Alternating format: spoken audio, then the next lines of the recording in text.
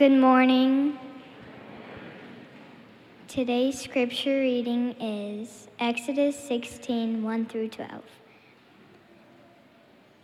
They set out from Elim, and all the congregation of the people of Israel came into the wilderness of Sin, which is between Elim and Sinai, on the 15th day of the second month after they departed from the land of Egypt, and the whole congregation of the people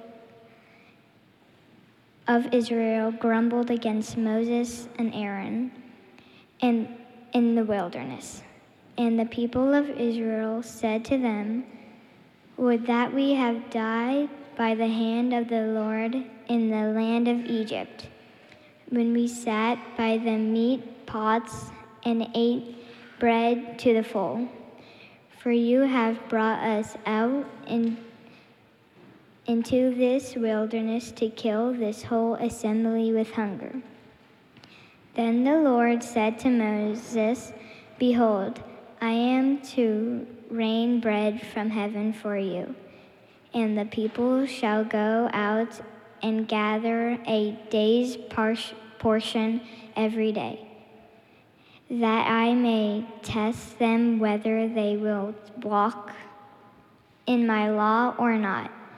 On the sixth day, when they prepare what they bring in, it will be twice as much as they gather daily."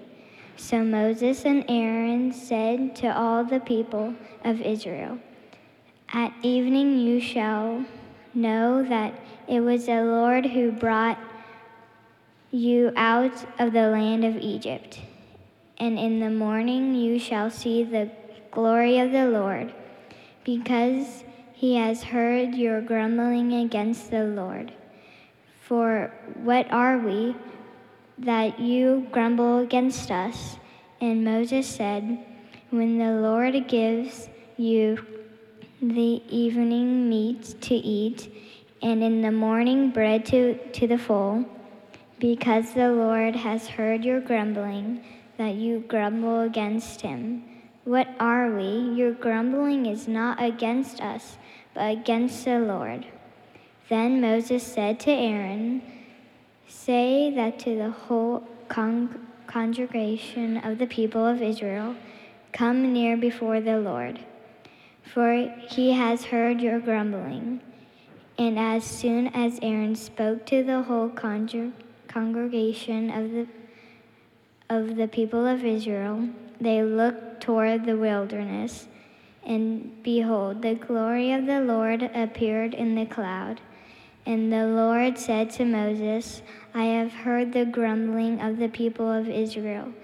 Say to them, at twilight you shall eat meat, and in the morning you shall be filled with bread. Then you shall know that I am the Lord your God." John 6, 31 through 35. Our father ate the manna in the wilderness, as it was written, "He gave us the bread from heaven to eat." Jesus then said to them, "Truly, truly, I say to you, it was not Moses who gave you the bread from the heaven, but my Father gave you the true bread from heaven. For the bread of God is he who comes down from heaven and gives life to the world." They said to him, "Sir, give us this bread always." Jesus said to them, "I am the bread of life. Whoever comes to me shall not hunger, and whoever believes in me shall never thirst." The word of the Lord.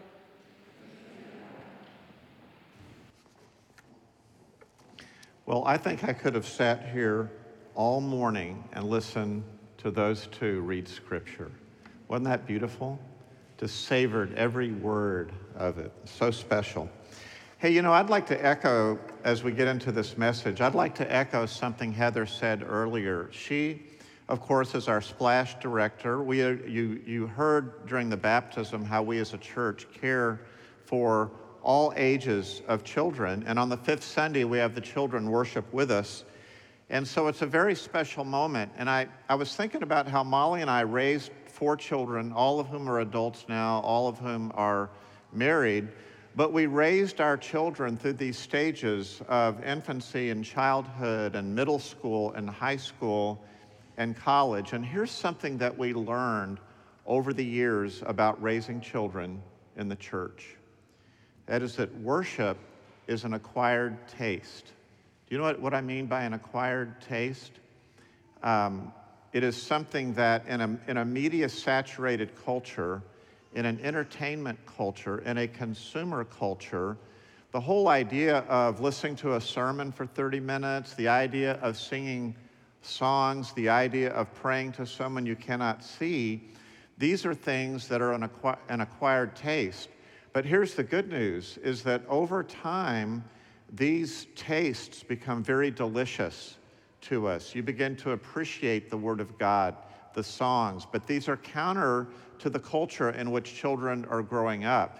And so we have an opportunity to, not only for our children, but for all of us as adults, as we enter into worship for this bread of life that we have here today, offered, that Christ himself, the bread of life, is what we taste and experience when we gather for worship.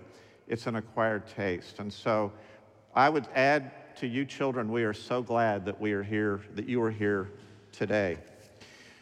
Well, we're in this sermon on Exodus chapter 16. Last week was the parting of the Red Sea and Exodus 14, and we're going through this journey in the book of Exodus. As you listen to the scripture read this morning, you noticed that this message, this story, is about several things. Number one, it's a story about hunger. The children of Israel have crossed the Red Sea, they have left Egypt, and they are in the wilderness, and they experience hunger. They are longing for food, and they want to have more food, and they want to be secure. So it is a sermon, it is a story about hunger. But secondly, this message is also a story about bread. It is about what satisfies the hunger of Israel, what satisfies our hunger. It is a story about bread. In fact, this is a famous story in the Bible. I know that many of you, this is your first time to go through the book of Exodus. And this is the chapter that even beyond the verses that we read, it says that the bread is called manna. The reason it was called manna is because when the people of Israel first saw it, it was like dew on the grass, and then it turned to these flakes, and that was the bread that they ate every morning for 40 years. It was provided by God. But when they first saw it, they said, "What is it?" And the Hebrew word for what is it is manna. So we use the word manna and bread interchangeably. So this is a story about hunger. It is a story about bread. And therefore, listen carefully, this is a story about contentment. A story about contentment. I believe that in our church, I believe that in our country, it is time to talk about contentment. Contentment is in short supply these days, and you can see it everywhere that you look. You could say there's a pandemic of discontent in people's lives, and we are not exempt from that as Christians. But this is a story about contentment. So we have entitled this sermon, "The Rare Jewel of Christian Contentment." The rare jewel of Christian contentment. Now, what do we mean by rare? It means that it's scarce. When I was growing up in Dallas between ages 5 and 10, I started collecting coins, and I have an 1863 penny that had things like a flying eagle on it, or a Native American, an image on there. And that was while Lincoln was still alive, this penny that I have, but it's a rare penny. And so I value it. And so contentment is something that is rare, and it deserves to be valued. And it is also a jewel. It is the rare jewel of Christian contentment. So when you think about the value of a jewel, what is contentment? Well, in his book, titled with the same title, it's where I got the title, "The Rare Jewel of Christian Contentment," Jeremiah Burroughs defines contentment this way. Now think carefully about these words. Christian contentment is that sweet, inward, quiet, gracious frame of spirit which freely submits to and delights in God's wise and fatherly disposal in every condition. Now that almost deserves a reread. It's a lot of words there. You probably picked up on some of this sort of gracious condition and disposal. But maybe I could put it in simpler terms by talking about my contentment, lack of contentment a couple of weeks ago. Molly and I took our first flight after this year of COVID. A couple of weeks ago, we went to Washington, D.C. to see family, and I had a board meeting. And we were flying back on a Saturday night. The flight was delayed.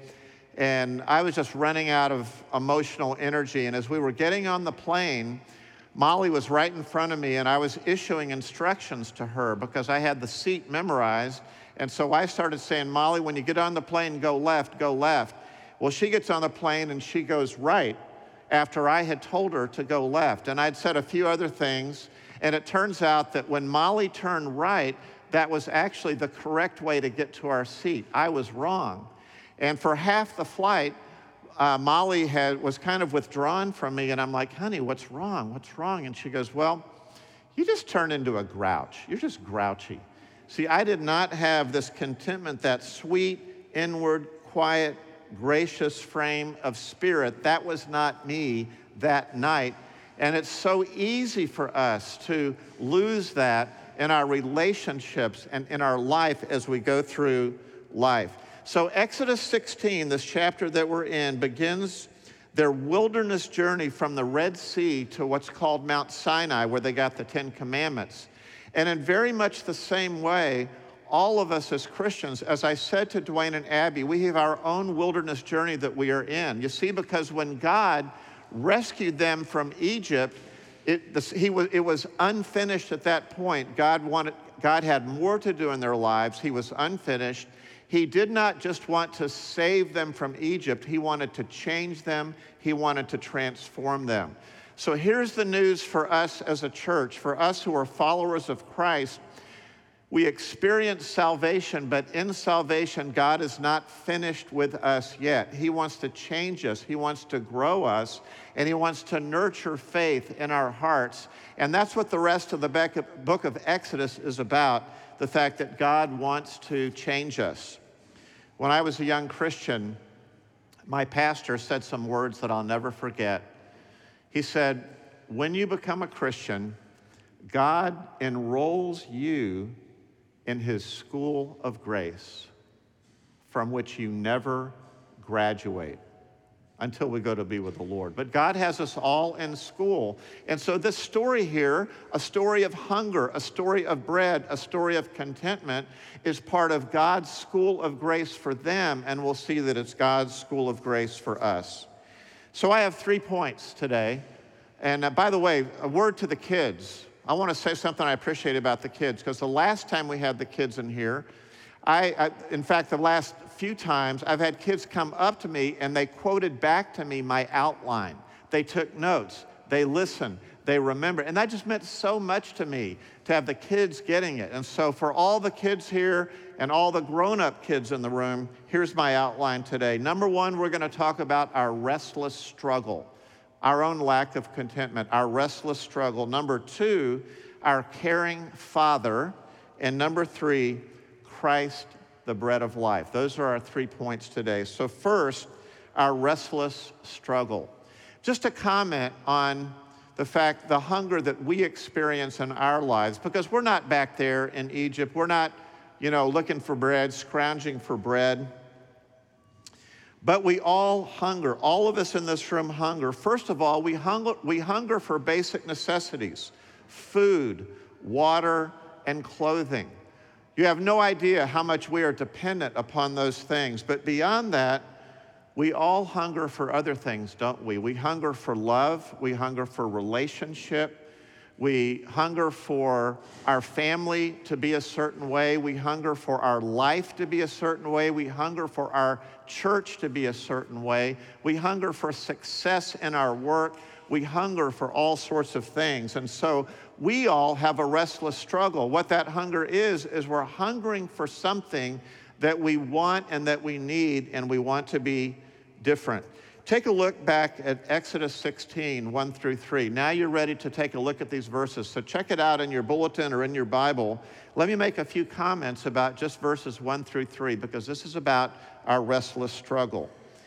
It says, they set out from Elim, and all the congregation of the people of Israel came to the wilderness of Sin. By the way, the word sin there is not what we understand to be sin. It wasn't like a sinful place to be. That was just the name of the wilderness of Sin, which is between Elim and Sinai. That's Mount Sinai. I referred to that earlier, on the 15th day of the second month after they had departed from the land of Egypt. So as I said earlier, they are beginning this faith journey. God's not finished with them. God's got stuff for them to learn, and that's what they're doing. They're going into the wilderness. Now look at verse 2.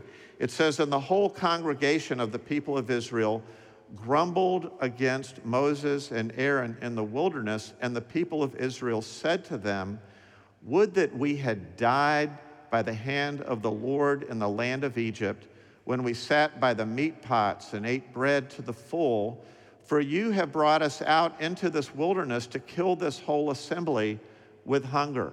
So they're grumbling. They're grumbling against their leaders, Moses and Aaron, and they are grumbling against the Lord. So what does lack of contentment look like? I want to give you three things from this passage that illustrate what lack of contentment looks like, because I think we go through these things as well. What does lack of contentment look like? First of all, it looks like grumbling. It looks like grumbling. You can see that over and over in this passage. It says they are grumbling against Moses and Aaron, and they are grumbling against the Lord. Now, it's interesting that when you go to the New Testament, it picks up this theme of grumbling. So in 1 Corinthians 10, it refers to the grumbling of the people of Israel, and Paul is warning Christians, he's warning the church, don't grumble as they did. If you go into Philippians chapter 2, verses 14 through 16, it says, do all things without grumbling or disputing, that you may prove yourself blameless and innocent, children of God, above reproach in a wicked and perverse generation, among whom you appear as lights in the world. So what's Paul saying there to Christians? He says, be on guard against grumbling. Watch out for grumbling. And grumbling, according to the Bible, is a sin. It doesn't seem like that great of a sin, but grumbling is a sin. Why? Because it's saying, number one, God is not going to care for us. It is rebellion against God, and it's also grumbling against others. Now, grumbling is one thing. There's nothing wrong with being honest about things that need to be changed. For example, in our church, when people give us feedback on things that we need to improve, we actually love that. That happened in Acts chapter 6, where the widows are being neglected in the daily serving of food. And they got together, they had a meeting, and they appointed deacons for the church to take care of that need. So it's really good to be honest and have honest feedback, but grumbling is different. Grumbling is a discontent with God's authority in our lives and what's happening in our lives. I referred to my grumbling on that plane flight, and the past couple weeks as I've studied this passage, one of the things I've done is I've gotten in touch with my own grumbling. I've given myself, over this past year, permission to grumble about all kinds of things. But here's the thing that really struck me. There's a lot around my life that is disappointing to me. There's a lot around my life that falls short compared to what I want. I can be judgmental towards other people. I can complain about my lot in life. But I realized from this passage that one of the things that's going on is ultimately I'm grumbling against the Lord because I'm not trusting in his fatherly care. I'm not trusting in his providence. And basically I'm saying, God, I know better than you, or I want to be in control. And as Molly says to me, Mike, there is only one God and you are not him. And a lot of times with my grumbling, it's me wanting to straighten everybody else out, and I'm not trusting God. But there's a second thing that discontent looks like. First of all, grumbling is one example. So that would be if you're kind of checking your emotional temperature and you're grumbling is a sign of discontent. But the second thing is fantasy. Fantasy. Now notice what they said here. They said, would that we had died by the hand of the Lord in the land of Egypt when we sat by the meat pots and ate bread to the full. What they did was they fantasized about their past. They're saying things were so much better when we were back in Egypt, but that was a fantasy because it wasn't better back in Egypt. God had rescued them from awful, oppressive slavery and brickmaking and 400 years of oppression in Egypt. But now they're looking back and saying, they're getting a hard time in the wilderness, but they've got this fantasy about the past. One of the things that lack of contentment does for us is we start to fantasize and think that the grass is greener elsewhere. When Molly and I first, in fact, prior to getting married, we went to a pre-marriage conference. This was a few decades ago. But we learned something that has stuck with us our whole life. And it's meant so much to us because when we heard a message on why, about some of the challenges that a marriage can face. And one of the things I talked about was what they called fantasy relationships. Fantasy relationships. The way it works is you go through a period in your life where you've married to this person, but then you learn about their weaknesses and you have a lot of conflict and you go through a lot of hardship in life. And so you start to fantasize about how life could be different. The problem with the fantasy is that it's not real. The problem with the fantasy is that your spouse cannot compete with that fantasy. The problem with the fantasy is it prevents you from loving what is real. And that can be true in a job, that can be true in a church, that can be true in a season of life where you're going through a difficult time where you're just fantasizing about Egypt or about another person or about another thing. You want things, the grass is always greener, and it prevents you from living in the present and loving in the present. That is such a valuable lesson, not only for marriage, but for all of life. Then there's a third thing that discontent looks like, not just grumbling, not just fantasy, but also blaming. One of the things you see in this passage is how quickly they blame Moses and Aaron. Now, Moses and Aaron had given their lives to leading them and to taking care of them and going through all this. But isn't it interesting, you guys, how when we start to grumble, when we start to complain, one of the things that we do is we're looking for somebody else to blame. When really, as Moses said to them later, your grumbling is not against us, but it is against the Lord. So watch out for how discontent and dissatisfaction can affect the relationships in your life. I was struck by recently, they had this conflict in the Middle East between Israel and Hamas, and they were exchanging rocket fire and all of that. And what happened in certain places in our country is that there were people who perpetrated anti-Semitic acts towards Jews in our country because of what was happening over there. And it's such an interesting example of how the world is not the way people want it to be. They might perceive injustice, but they turn against the people nearest them who were not involved in that war or not involved in that conflict at all. It's that tendency that we have in the human nature to find someone on whom we can pin the blame. So lack of contentment, that's what it looks like. That's why it's not good for us. Now, there's nothing wrong with being hungry. If I were to ask you right now, what is your restless struggle these days? What are some of the things that you are hungry for that you wish were different about your life? I would say to you, there is nothing wrong with your desires for things to be better, whether it's better about the church, about your family, about your job. There is nothing wrong with your desires for things to be better, but contentment is letting go, not necessarily of the desires, but the demands. Not the desires, but the demands. When desire turns into demandingness, that's when we begin to hurt other people and begin to hurt ourselves. Listen to this quote from St. Augustine, who said long ago, "You have made us for yourself, O God. and our hearts are restless until they find their rest in you. See, we all have restless hearts. We struggle with discontent. We struggle with restlessness. But St. Augustine discovered that we're all restless until we find our rest in God. So that leads us to our second point, and that is, number one was our restless struggle, but secondly, our caring Father. Our caring Father. Look at verses 4 through 8, and let's just talk about that. Let's work our way through this passage for a minute. Verse 4, it says, "Then the Lord said to Moses, 'Behold, I'm about to rain bread from heaven for you, and the people shall go out and gather a day's portion every day, that I may test them whether they will walk in my law or not.'" Really interesting passage. What does God promise he'll do? He's going to rain bread on his people. You know what the lesson is here? God is gracious even to grumblers. God hears our grumbling. That is how gracious he is, how caring he is as a father. He hears our grumbling. He is gracious to us. Verse 5 says, "On the sixth day, when they prepare what they bring in, it will be twice as much as they gather daily. So Moses and Aaron said to the people of Israel, 'At evening you shall know that it was the Lord who brought you out of the land of Egypt.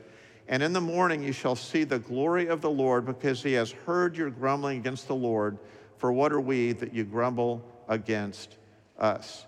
So they're going to see the glory of the Lord. They're going to see that God is going to provide bread to the full. And so one of the biggest lessons of this story, one of the biggest lessons of this passage, is that God provides for his people, and that is part of the secret of contentment. One of the things that's interesting about this passage, I just talked to a friend coming into church today, and I said, "Isn't it great to be past all the hard stuff in your life?" And he said, "Well, we're not past it yet." And I said, "You mean God is continuing to give you tests in your wilderness journey?" And he said, "Yes, that's what's happening." So what you notice about this manna and this provision of bread is it was available to them every morning. It was every morning. It says later in the chapter that it was for 40 years. They had to have 40 years of dependence upon God and trusting God. So that manna, it says that God is testing that manna, in effect, is a school of grace. It teaches them some things. Let me illustrate it this way.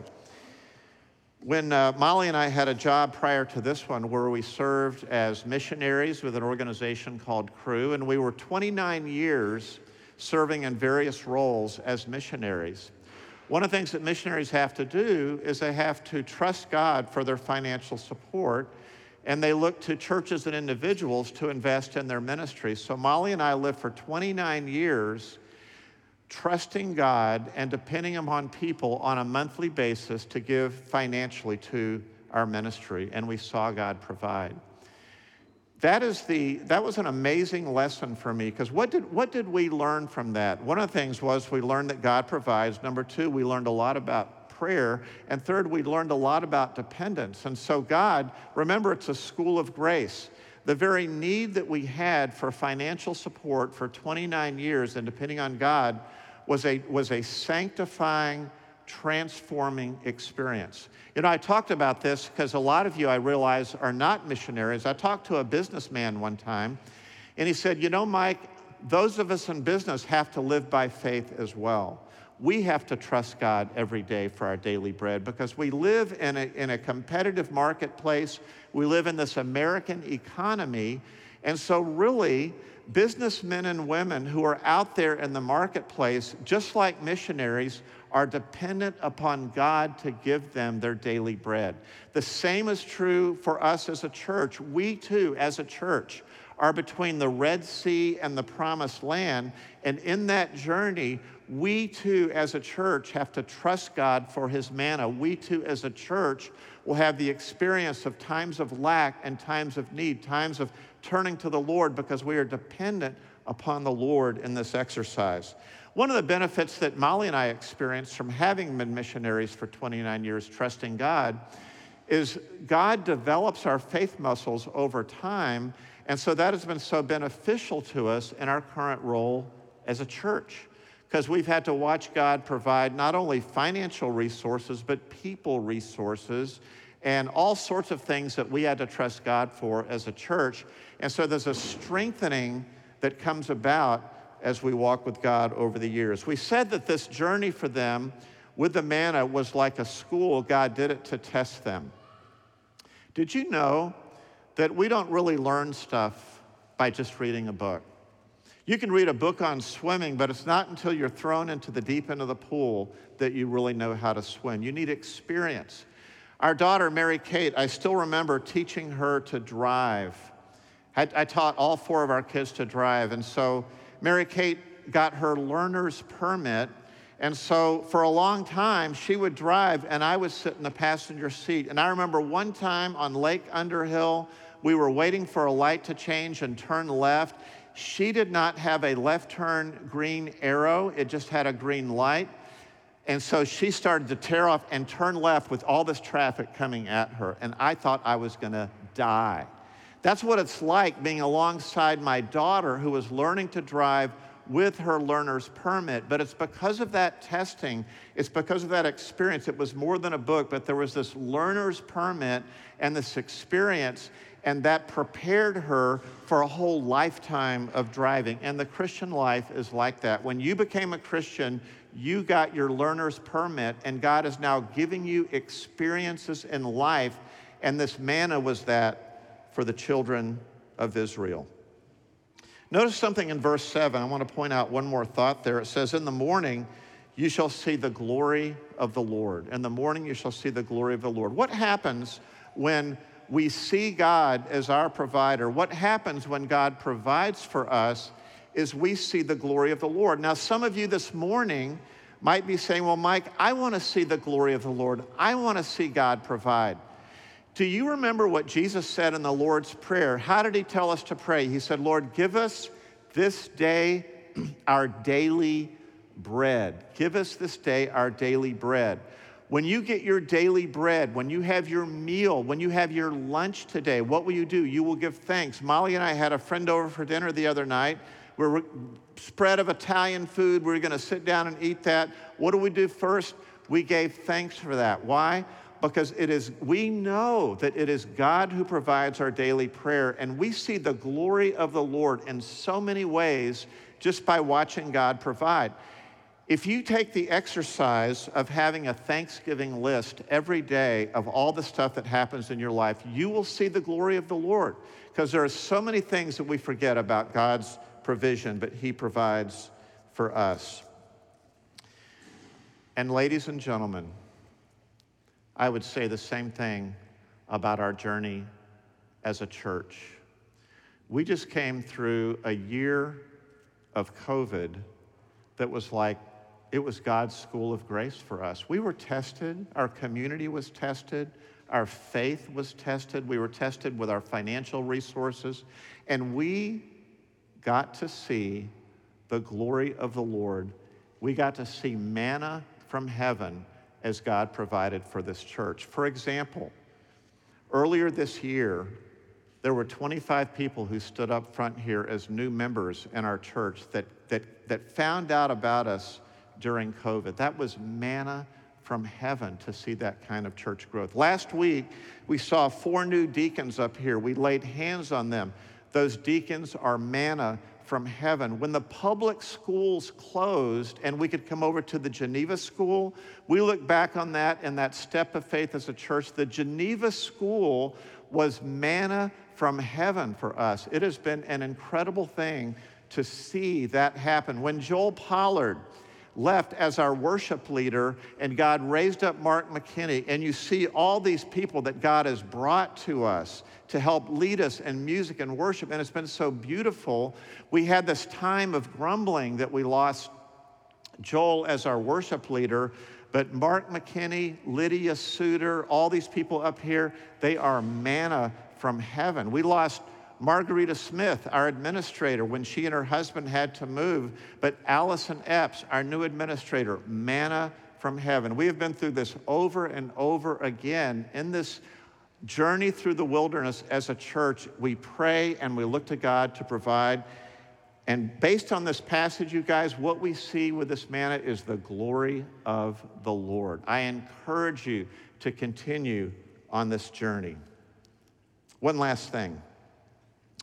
We've talked about our restless struggle, our caring Father, but the third point I want to leave to you is this: Christ, the bread of life. Point number 3 is Christ, the bread of life. You know, we said that manna is a school for our spiritual education.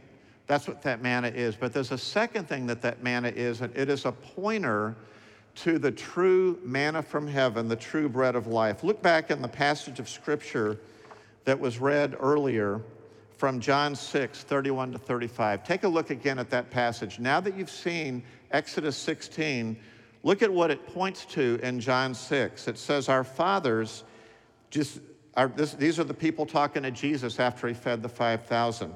Our fathers ate the manna in the wilderness. As it is written, he gave them bread from heaven to eat. So the people around Jesus were quoting Exodus 16, the passage that we read. Verse 32, Jesus then said to them, truly, truly, I say to you, it was not Moses who gave you the bread from heaven, but my Father gives you the true bread from heaven. You see how we have a gracious Father? My Father gives you the true bread from heaven. Verse 33, for the bread of God is he who comes down from heaven and gives life to the world. Who is that? It's the Lord Jesus Christ. What's different with this bread is that it's bread for the whole world. It's not just for the people of Israel.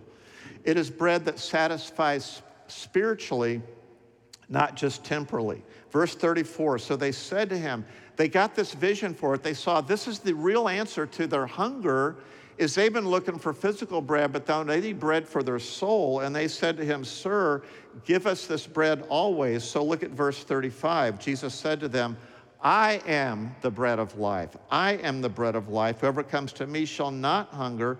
Whoever believes in me shall never thirst. You see how contentment is found in being satisfied with Christ. Paul, when he talked about contentment, said, I can do all things through Christ who strengthens me. So what is so special about Jesus as our bread of life? We're gonna come in for a landing at this point in the message. One of the things we want to say is that where Israel failed, Israel grumbled. Where Israel failed, it's not that you and I are successful, but it is Jesus who did not fail. Because you remember when Jesus went into his wilderness, he was led into the wilderness in Matthew chapter 4, and the devil tempted him and said, if you're truly the Son of God, turn this stone into bread.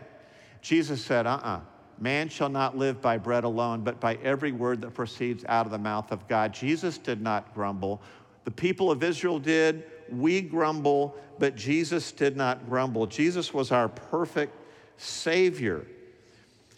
Not only that, but Jesus himself is gracious towards grumblers. And so all of us today, including myself after that airline flight, and including me with all my grumbling against God, God forgives grumblers because of Jesus, the bread of life. So ultimately, our contentment, our satisfaction comes from resting in the gospel and in his provision and the true satisfaction that he provides.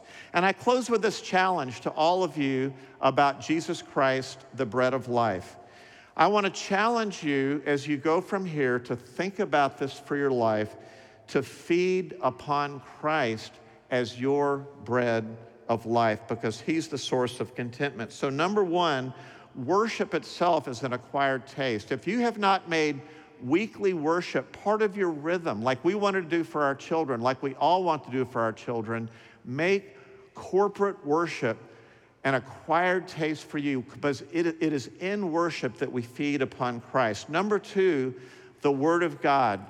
You have manna every morning, just like the people of Israel did. Your manna is found in the Bible, in the Word of God.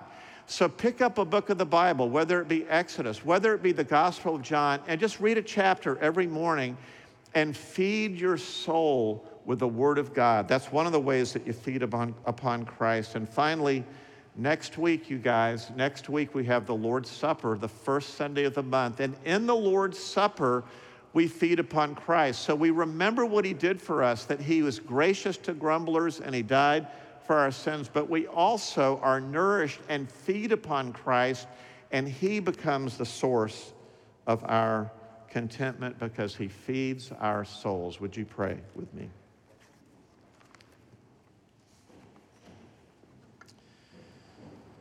Lord, how gracious you are to all of us, that in our lack of content and in our grumbling, that you are a God who provides for all of our needs. Lord, I want to take a moment to pray for all the grumblers like me, that this would not be a will-based exercise, but instead of that, that we would draw upon your grace and forgiveness found in the true bread, the Lord Jesus Christ.